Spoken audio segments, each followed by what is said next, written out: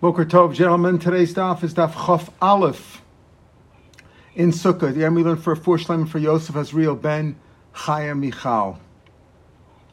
Yesterday we learned in the Mishnah that there was a machlokas whether you could sleep under a bed under the Sukkah. The Tanna Kama says you can't because you're in an ohel. The bed is 10 fachim high, so you're in an ohel within the Sukkah, and you have to sleep under the Sukkah, under, so to speak, the ceiling of the sukkah, the schach, rather than under a bed. Rabbi Yehuda says it's okay because, as we'll see, he holds that a sukkah, an oel aroi, which is the bed, a movable bed, it's a temporary bed, is not mevatel the ohel keva, which is the sukkah. Definition, we discussed that with Moshe yesterday. The sukkah is a kind of an ohel, and according to Rabbi Yehuda, you need a permanent, more of a permanent structure. And a temporary structure like a bed, which is easily movable, cannot annul the Oel Keva. That's what Rabbi Yehuda said in the Mishnah. The Gemara brought down that there's a machlokus in the Mishnah that in a different Mishnah, Oelos, whether a natural Ohel is an Ohel. An Ohel normally is an area which is a tefach, at least like a cubic tefach, a tefach by a tefach by a tefach. That constitutes an OL, which means that if there's, let's say, a piece of a dead body in that OL, that transmits tumah to anything under the OL, like in a room or a small area or box, whatever. But it also prevents it from leaving. It doesn't the tumah doesn't go straight up to the sky. So is that only by a man-made OL or even by a natural OL? So the Tanna Kama said even a natural OL is also an OL. Rabbi Yehuda says no. If it's not made by man, it's not an OL. Why? Because the top of Chaf Aleph, the Gemara said, Yolef Oel mi Mishkan. Mishkan says, Zos Taras Adam Kiyamas Ba'ohel. There we're talking about the Oel that transmits Tumah. And by the Mishkan, it says, Vayifras Oel ala Mishkan. That was man-made. This also has to be man-made. So Rabbi Yehuda says that a non-man-made Oel is not considered an Oel. But the Rabbanan say, well, it says Oel there many times in the Pasuk in the Parshas Para Aduma. Therefore, it includes all kinds of Oels, man-made and not man-made. Now the Gemara is going to delve into Rabbi Yehuda, really going to discuss Rabbi Yehuda at length. The Rabbi Yehuda, we're at the fifth line on Chaf Aleph Amrav. So Rabbi Yehuda, Kol Oel she'eino b'Adam eno. Does Rabbi Yehuda really say that? That if it's not man-made, it's not considered an Oel based on the pasuk of Oel from the Mishkan? For a minu, we have a famous case like this. The Kohanim used to prepare small children, Kohanim, from the time of their birth to be in a state of utter tahara. No tumah there at all. They were born in a state of tahara, and they lived in a state of tahara. Why? Because we had elsewhere that the Kohen who burns the paraduma is enough for him to be tovel that day. The Tzdukin held that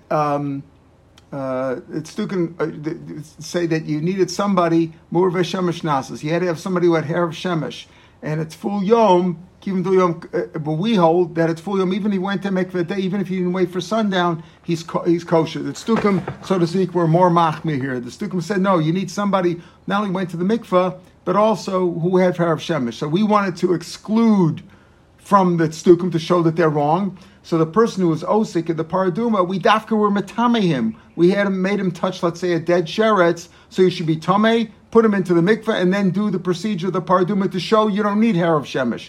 That's what they did. So because they were more makel, so to speak, and they were matame, that person followed by the mikveh, they were more machmer when it comes to all the other rules of the Kohanim who were osik with the paraduma, and they said that the people who were osik in the paraduma should, so to speak, be the people who were osik and not actually the one who burn it because they have to be bar mitzvah, but the children who were the young kohanim who were involved in getting the water, etc., should be brought up in a state of unbelievably just 100% tahara. How did they do that? So Chatzeres HaYibnuyis b'Yerushalayim, they would have courtyards in Yerushalayim, al gabe sela, on top of solid rock. Rock can't transmit tumah, right? A stone cannot be makabel tumah. It's not susceptible to tumah, to defilement, nor can it transmit it. So they would build courtyards on top of solid rock, v'tachtein chalal, and underneath the rock, even if it wasn't solid all the way down to the center of the earth, but they had solid rock there. Underneath there would be a hollow. so that if there was a kever or some dead body below, dead bones, whatever, they kever tom. Kever tom is a grave that's in the depths. We don't know if there's anybody down there, but like when you walk all over, you don't know where there's if somebody's buried underneath the ground. So you're afraid that there might be tumah underneath the ground, and maybe there's no ohel there. As we said, remember, if there's no space, that's why Kohanim can't go into a cemetery, even if they buried the guy in a coffin, because you're afraid the coffin collapsed and the tumah would go straight up to the sky. So here what they did was they made a courtyard on top of rock, on top of a hollow. So even if there was tumah underneath there somewhere, the hollow combined with the rock on top would form an ohel, which would prevent the tumah from shooting up on top of the rock. So that's what they did. So they built these courtyards, and what Mavi and Nashim they would bring pregnant Kohanim wives there, Kohen and Nashim Yodashim, and they would give birth there, so that the baby born was born in a state where he couldn't be tamei. Umagadlus b'neim sham, and they would raise the children there in that area, Lapara. Rashi says till they were 7, 8 years old, so there was no shiloh of carry. There was no chance for them to become tamei. Of course, somebody could have died on them, but normally, this is what happened. That they were in a state of Tara. If somebody died in a particular Kohen's room, whatever, so then that way I would be tamei, but there would be other Kohanim there. He says that Mashum Ubra sounds like what about if they came there when they were pregnant, but what about before the women were pregnant, were brought there? What about before they were brought there? Could the baby inside the mother in the womb, could it have contracted tumah before it came into that area? Right? They'd say, "Oh, you're pregnant, come into this area." But could the baby have contracted the tumah before? Most Mepharshim say no, because that's called tumah belua. It's inside. Others say, Avnei Mluim says that no, that the tumah inside, tumah belua, is owned by a foreign object. But over here, this is its natural state. So like the baby is like the mother. So the mother could have become tamei. So could the child have become tamei? So according to Avnei Mluim, you have to say that even before they conceived, they had to go into this. And if they would bring Kohanim, as soon as they got married, they would bring some Kohanim wives who consented to go in there, and they would they would become pregnant and raise their children there. Okay, so that's what they would do. Yeah. Pardon? When the baby's born, there's no tumas nida when the baby's born? Yeah, that's a good question. She's not a nida at birth. She's not a nida at birth automatically. By our standards today, we don't know the difference, so we would say she could become a nida, but not silly. That's called tumas leida. The tumas leida is not tumah, does not transmit tumah to the child. So therefore, the child would not automatically become tamei. That's a good point. If his mother, if she would become a nida, would have to go into a separate area over there, but they would keep the little boys separate. So, and I guess if there were girls born, they could go back to their regular homes, or whoever would take care of them, right? So Magalas B'nei Sham, and they would raise the children there for a par. Umavian. Now, these children, what were they used for? They weren't doing the paraduma yet, but they would bring oxen, big oxen, and put doors on top. Not regular boards, but doors on top. We'll see why, because the doors are not makabel tumah. If a tinokas yoshim, and they would have the children ride on these doors on top of the oxen, but kosashav made them, and they would have stone cups in their hands. Again, stone cannot makabel tumah. They came to the waterway there, the Shiloach waterway, the conduit of water that brought water to near the base of Mikdash. Yarulach Mayim, the children would get off, go into the water, which was also Torah, umilim, and fill up the cups with water. But all of the Yashim, they would use this water for the paraduma process. So they would get this, so the water would all be brought in total tahara. Why doors? So the Mefarshim say, because if they just brought boards are made for sitting on, and if they're made for sitting on, they're makabel tumas medras. And if a kabel tumas medras, they can makabel other tumah too, as we had yesterday. We just said that yesterday, that anything that's makabel tumas medras, I call it matame medras, matame meis, and would not be a chatzitza. So therefore, if there were boards are made for sitting on. Once it's makabel tumas medras, because they're made for sitting on, it's makabel any tumas, so it wouldn't protect from the tumas. So what they did was they bought boards, but they bought doors. The doors are not a regular kli; it's like a part of a binyan, and therefore it's not makabel tumah. And they sat on these doors. Okay, that was the story. What does this have to do with Rabbi Yehuda? We'll see. Rabbi Yossi Omer, Memkoma Yimashal Shal Ma'amid Kevertom. The Tanakama says they can get off, when they get to the water, the kids could jump off the oxen, or the doors on top of the oxen, and go and bring the water from there. Rabbi Yossi was more machmir. He said, no, you wouldn't even have them get off the oxen. You would have them lower the cups into the water. Again, you're worried about kever tahom there. Kever tahom is probably going on the whole thing. Maybe there's a tumah there. Maybe if they jump in the water, maybe there's tumah underneath there. So they're more machmer, and they say this way, they're sitting on the oxen, and basically these oxen with the doors on top are an ohel.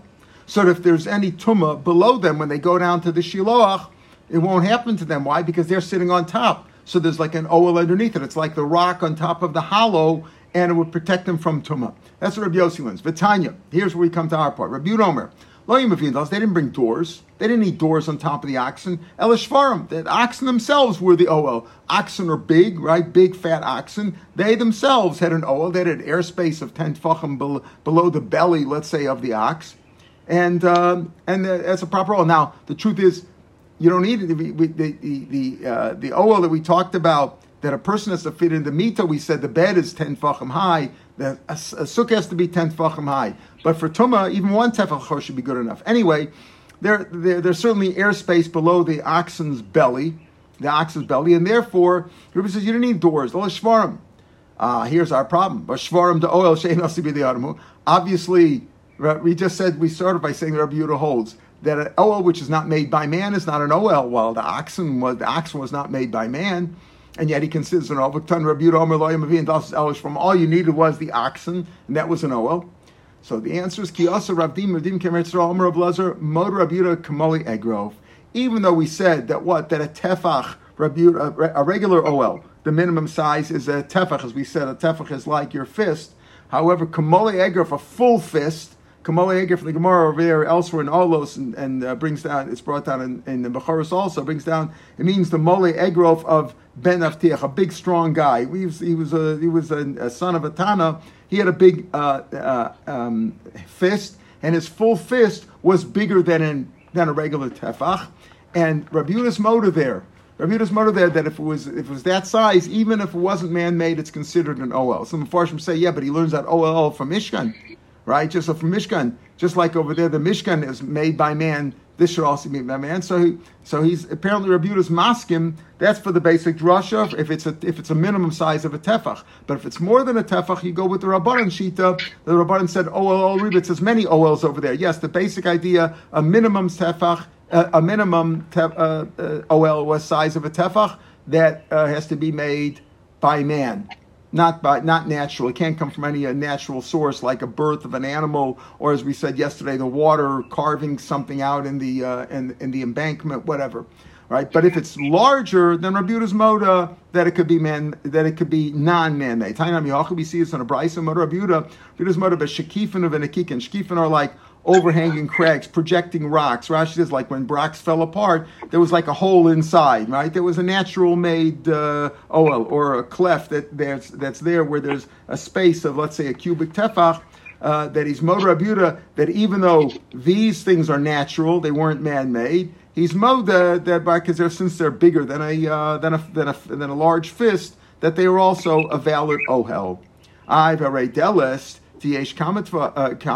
Now, I point out, I mentioned that it's a cubic because when Rashi says here in the fifth of the wide lines, an ohel whose width is the size of a fist, the width of a size of a fist. So are we only talking about width?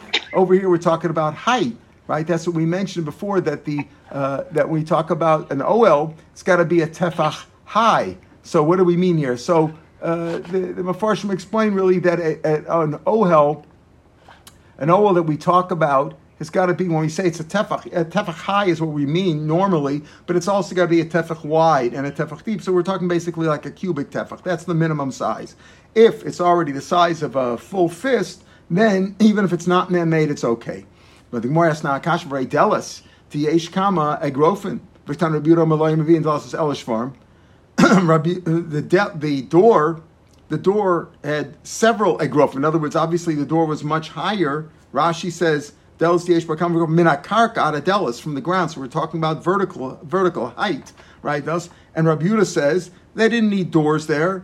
We assume mishum de'ein derech ol bekach b'chol change form. In other words, we're saying here, as Rabbi Yehuda says, no, they didn't bring doors, just the oxen themselves. But wait a minute, we're assuming now that why does Rabbi Yehuda say you don't need doors? Because that's not a derech of a ohel. And certainly oxen shouldn't be good. So how can oxen be good? Even if you say that, okay, if it's not man-made, if it's an egg roast, that's good enough. But why does Rabbi Yehuda say they didn't bring doors? It's mashma because it's not a normal way to do it. No, it doesn't mean lo yidach elish farm. So why should it be good? If Rabbi Yehuda holds that they didn't use doors, apparently because doors are not normal, that's not a normal OL. That's not the normal way you have an OL. It's just that you placed a door on an ox. So why should it be good? Why does he say this is good over here? What he meant is you don't need doors. Rabbi Yehuda says yes. We're saying now a non-man-made OL, if it's large enough, even Rabbi Yehuda says that's considered an OL. So why did he say you don't take the doors? Not because the doors are not good as an OL, but rather you don't need the doors. You don't need the doors on top. The belly of the oxen is big enough. It's certainly more than a fistful, and it's more fistful. It's more than a fistful off the ground, and it's more than a fistful wide. So that's what he says. That's what he means. So Abaye says he means to say you don't even need a door. What do you need the door? The small kohanim, the little boys, to sit on the door on top of the ox. Let them just sit on the ox. That's good enough. You don't need that. That's what he means. But the ox itself could be an old because it's big enough. William Avian Tlasses Koliki says no. Rabbi Yehuda says you don't use doors. He said don't use. It's not a good idea to put doors on top of the oxen. Dafka, let them sit directly on the oxen, not on doors. Why? Because if he's sitting on a door, that means he's got a big platform on top of the oxen. If you're sitting, like say, on an oxen, you're afraid you're going to fall off. If you got a big door, like a big plank sitting on the oxen, the young children will feel very confident, and they'll feel safe. And they might say, okay, let me lean over and see what's on the ground. Maybe he'll stick out his head or one of his limbs. In other words, the OL protects him from the tumah, if there's any tumah below, as they walk towards the shiloach from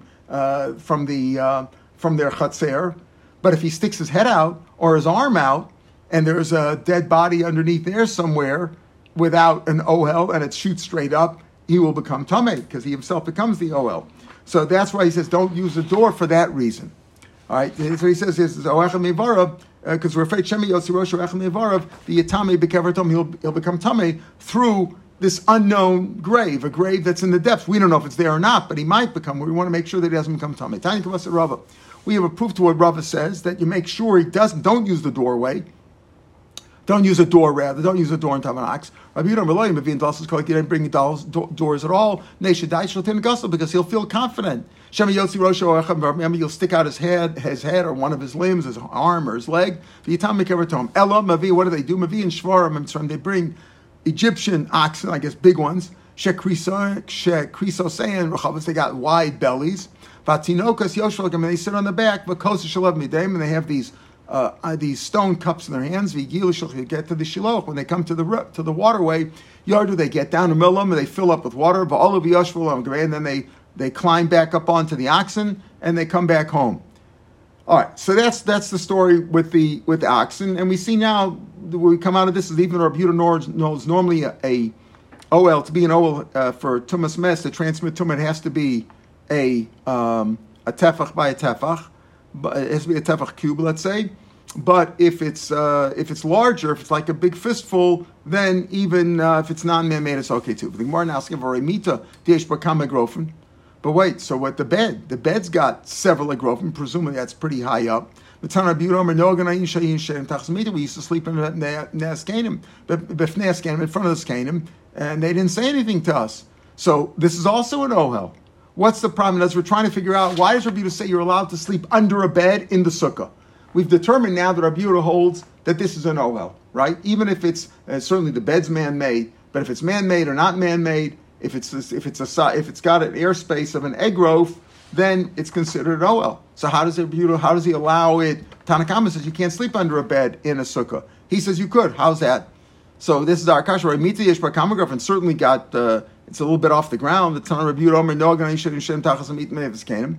So the Gemara says the first answer is shiny mita ho'ala gabasuya.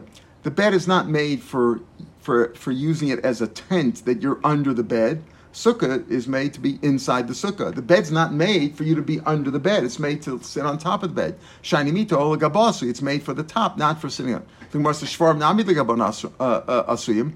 So oxen are also made to sit on top. You said over here that even Rabbi Yosef says that all you need is oxen. You don't need a door on top. The oxen serve as a tent. Yeah, but oxen are also made to sit on top, not on the bottom. So Kiyas Rav came from Eretz Yisrael, Amar Blazer, he said, Shani Shvam Hol Maginim Al Arom B'Mecham Nechama V'Ksham Nechsham. That's not true. Yes, oxen are made to sit on top or to put a plow on top of them or whatever, a yoke, but they're also made to sit underneath them. The shepherds out in the field do sit under the belly of the oxen in the sun in the summertime to protect from the sun, and in the winter to protect from the rains. So you see over here that it is made for sitting underneath that, as opposed to the bed. So the bed is not considered an oel because it's not made to sit under. Yachimita nami. The bed also, magina al menalayim son. The bed also protects the shoes and the sandals shetachta that are underneath. Rashi says that a Talmid Chacham only has his shoes and sandals under the bed for convenience. When he takes them off and goes to bed, and he puts them on in the morning, he doesn't keep any other items under the bed like people are accustomed to do for tznius. He doesn't want. It's not right for people to come and look at his bed, look under his bed. In any case, the bed also serves as a protection for the stuff underneath the bed, just like the oxen serve as a protection. So the bed should also be considered an oel. So again, why is the bed not an oel? Why is the bed not considered an oel, which would invalidate, make it also for you to sit under the bed inside the sukkah, according to Rabbi Yehuda? The oxen are different because they're made to protect. The back of the oxen are made to protect their innards. The pasuk says, "Oro basar tavisheni." You dressed me with hide and skin. Uba'atzmos v'gidim tisochacheni, and you covered me. Schach tisocheni is lashon schach tisocheni. You covered me up. You covered up my bones and my tendons with what's on top of me. In other words, part of the back of the spinal area of the ox is made to protect the area below. So therefore, that's considered an ohel. It's naturally considered an oel, where a bed is not. It's not enough to say there's something underneath the bed or underneath the ox. That doesn't do it. Normally, a bed and an ox are similar, and they're both made to sit on top. But here, the ox is an oel for what's underneath it. Meaning, since the ox walks horizontally, its back is horizontal, not like a human being, not like a two-legged animal, but a four-legged animal. They walk bent over, so to speak.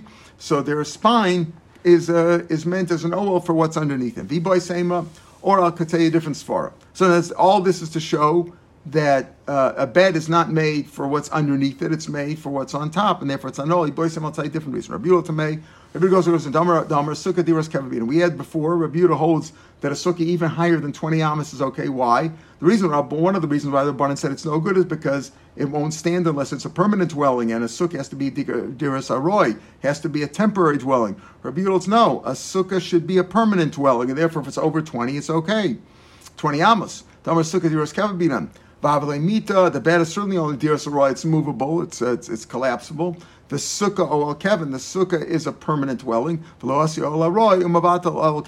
svara is that the bed, certainly the bed is an oel, but it's only an oel aroi, a temporary or one-shot type of a tent, and that cannot annul the validation of a permanent tent. And therefore, he says that the bed inside the sukkah, if you're sitting under the bed inside the sukkah, it's okay, because you're not really in the oel of the bed, you're in the oel of the sukkah, even though you're in both, but the oel of the bed is a temporary one, cannot annul that of the permanent one.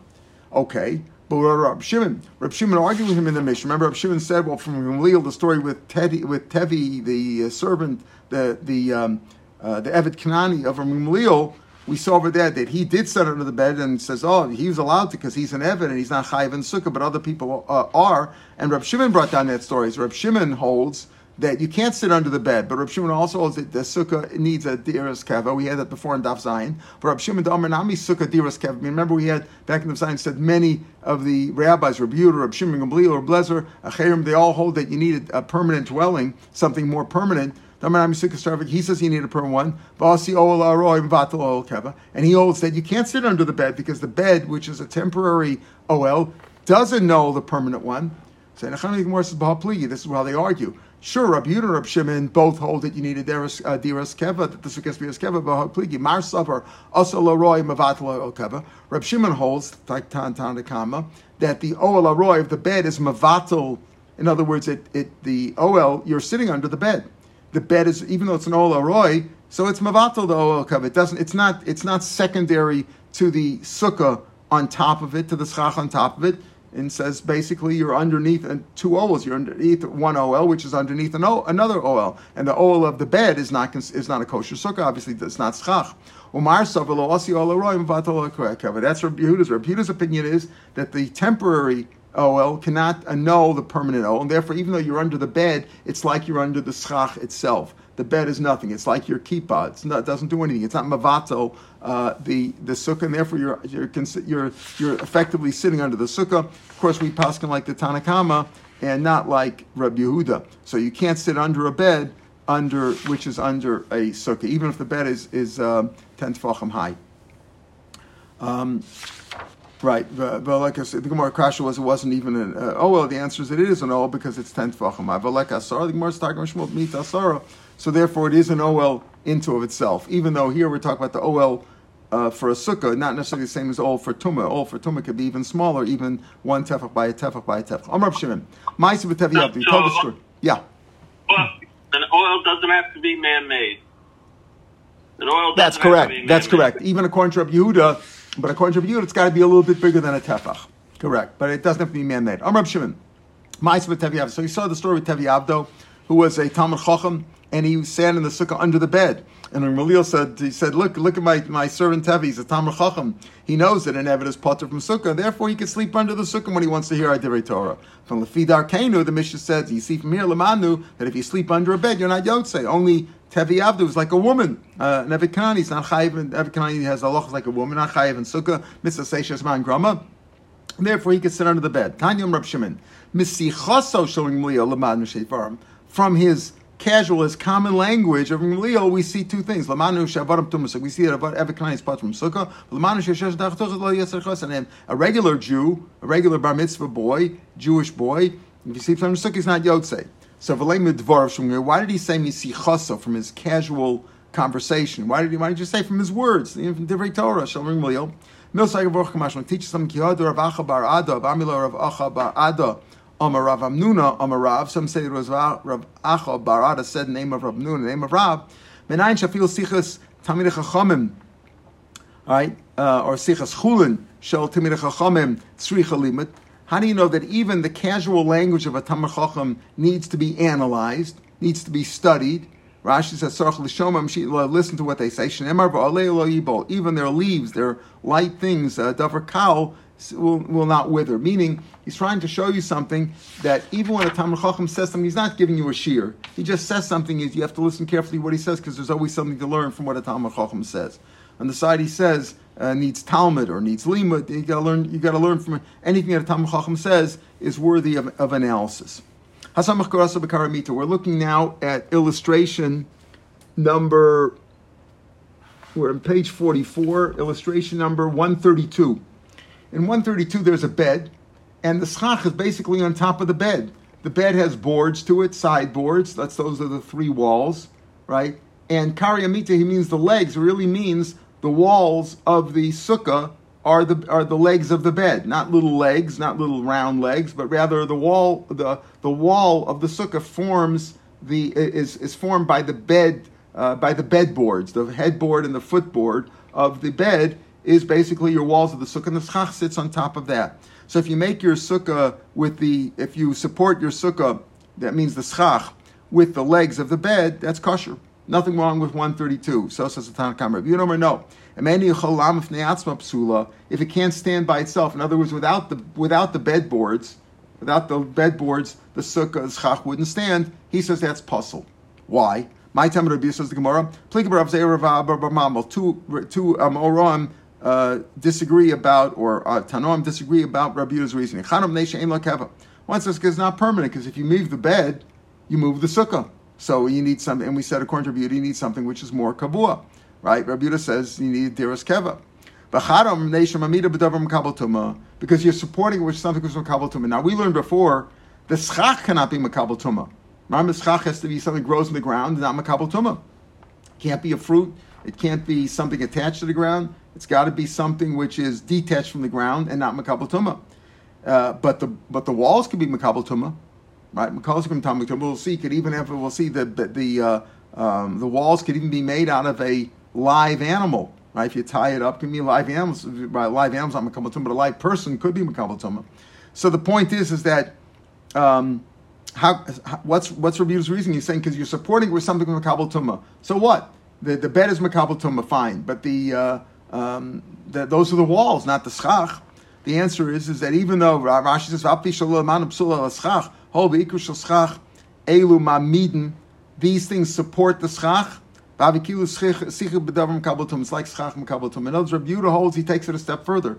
Not only can't the schach be makabel tumah, but anything which supports the schach can also not be makabel tumah because we're afraid it's exera, because maybe if you use a support which is makabel tumah, you might come to use the schach itself as the schach itself you might come to use schach itself which is makabel tumah. So Rabbi Yehuda is machmer over here for one of two reasons. We said either because it's not permanent. If you move the bed, you move the schach.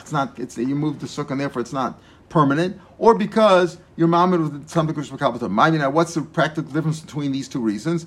Let's say you stuck iron metal rods in the ground, and you put schach on them. If you say the reason is because it's not permanent, these are not movable. You stuck rods or spits in the ground, large long spits, and you put the schach on top of them. Well, that is permanent because that's not easily movable. But if the reason is because you support it with something so that's the reason why it wouldn't be good. So according to the second reason, whether you're looking at 132 or you're looking or you have poles in the ground that the schach is supported by metal poles are makabel tumah, also would not be good according to Rabbi Yehuda. Amar Abai says Loshen Samach. That's only if you supported the schach with the bedboards. Number 133 now, and 133 is different than 132 because over here the schach is supported by, let's say, wooden poles, not something which is makabel tumah, right? You say those just pegs in the ground. So it's not. In other words, when we said Seder of Barzal, it would be like 133, but that would be metal spits. Metal spits is makabel tumah. So according to one pshat in Rabbi Yehuda, that also wouldn't be good. But according to this pshat, let's say you've made the schach on top of a bed, that's kosher in 133. Now the bed is not supporting the schach in 133. You have poles in the ground, let's say wooden poles, which are supporting the schach, and that would be okay. Even though, what are the walls of the sukkah? What are the walls of the sukkah? The bedboards, right? The bedboards here are still the walls. The walls of the sukkah are simply the bedboards, but the schach is not supported by the bed. The schach is supported by poles, wooden poles in the ground. So it can be share my timer. If you know the reason is because it's not permanent hareish lakeva, they're poles in the ground, just like the metal poles. But if they're wooden poles, then they're not makabel tumah and they're permanent. Because you support them you're not supporting with the bed, you're supporting it only with metal poles in the ground. So therefore 133 is good even according to Rabbi Yehuda. Even according to Rabbi Yehuda, and 132 is good even in the Tanakama, but 133 is good even according to Rabbi Yehuda. And if you look in the Mishnah Berurah, even in the Beis Yosef, says that the Shulchan Aruch says Asomus sekos al kari amita v'akraim he mechitzos. If you support your sukkah on bedboards and v'akraim mechitzos, im yesh b'gavi tefach men amita l'schach kosher. In other words, if you're looking at 132. Right? What's considered the floor? Okay, we have the schach. The schach is sitting on the bedboards. What's the floor? The floor is the mattress where you're sitting on top there. So you need 10 tefachim, not from the ground, but you need 10 tefachim from, let's say, the mattress to the top of the schach. Okay, now let's say, right? If you're from the bed to the schach, you have and if you have 133, now let's look at 133. Now in number 133, even if there's no 10 tefachim, right, from the bed to the schach, that's okay. So the difference between one, and according to Tanakama, both 132 and 133 would be kosher, but the difference is that in 132, there is no floor other than the bed. So you have to have 10 tfachim. Remember, that's the minimum height for the schach, for this inside the sukkah. The minimum height of the sukkah from the floor to the schach has got to be 10 tfachim. You count the 10 tfachim from the mattress, so to speak. Whereas in 133, you can count it from the floor. That would be the difference. But both of them are kosher according to the Tanna Kama, and 133 is kosher even according to Rabbi Yehuda. All right, we'll pick it up from here tomorrow. Mitcham Daf Chaf Beis. Have a good day, everybody. Be well.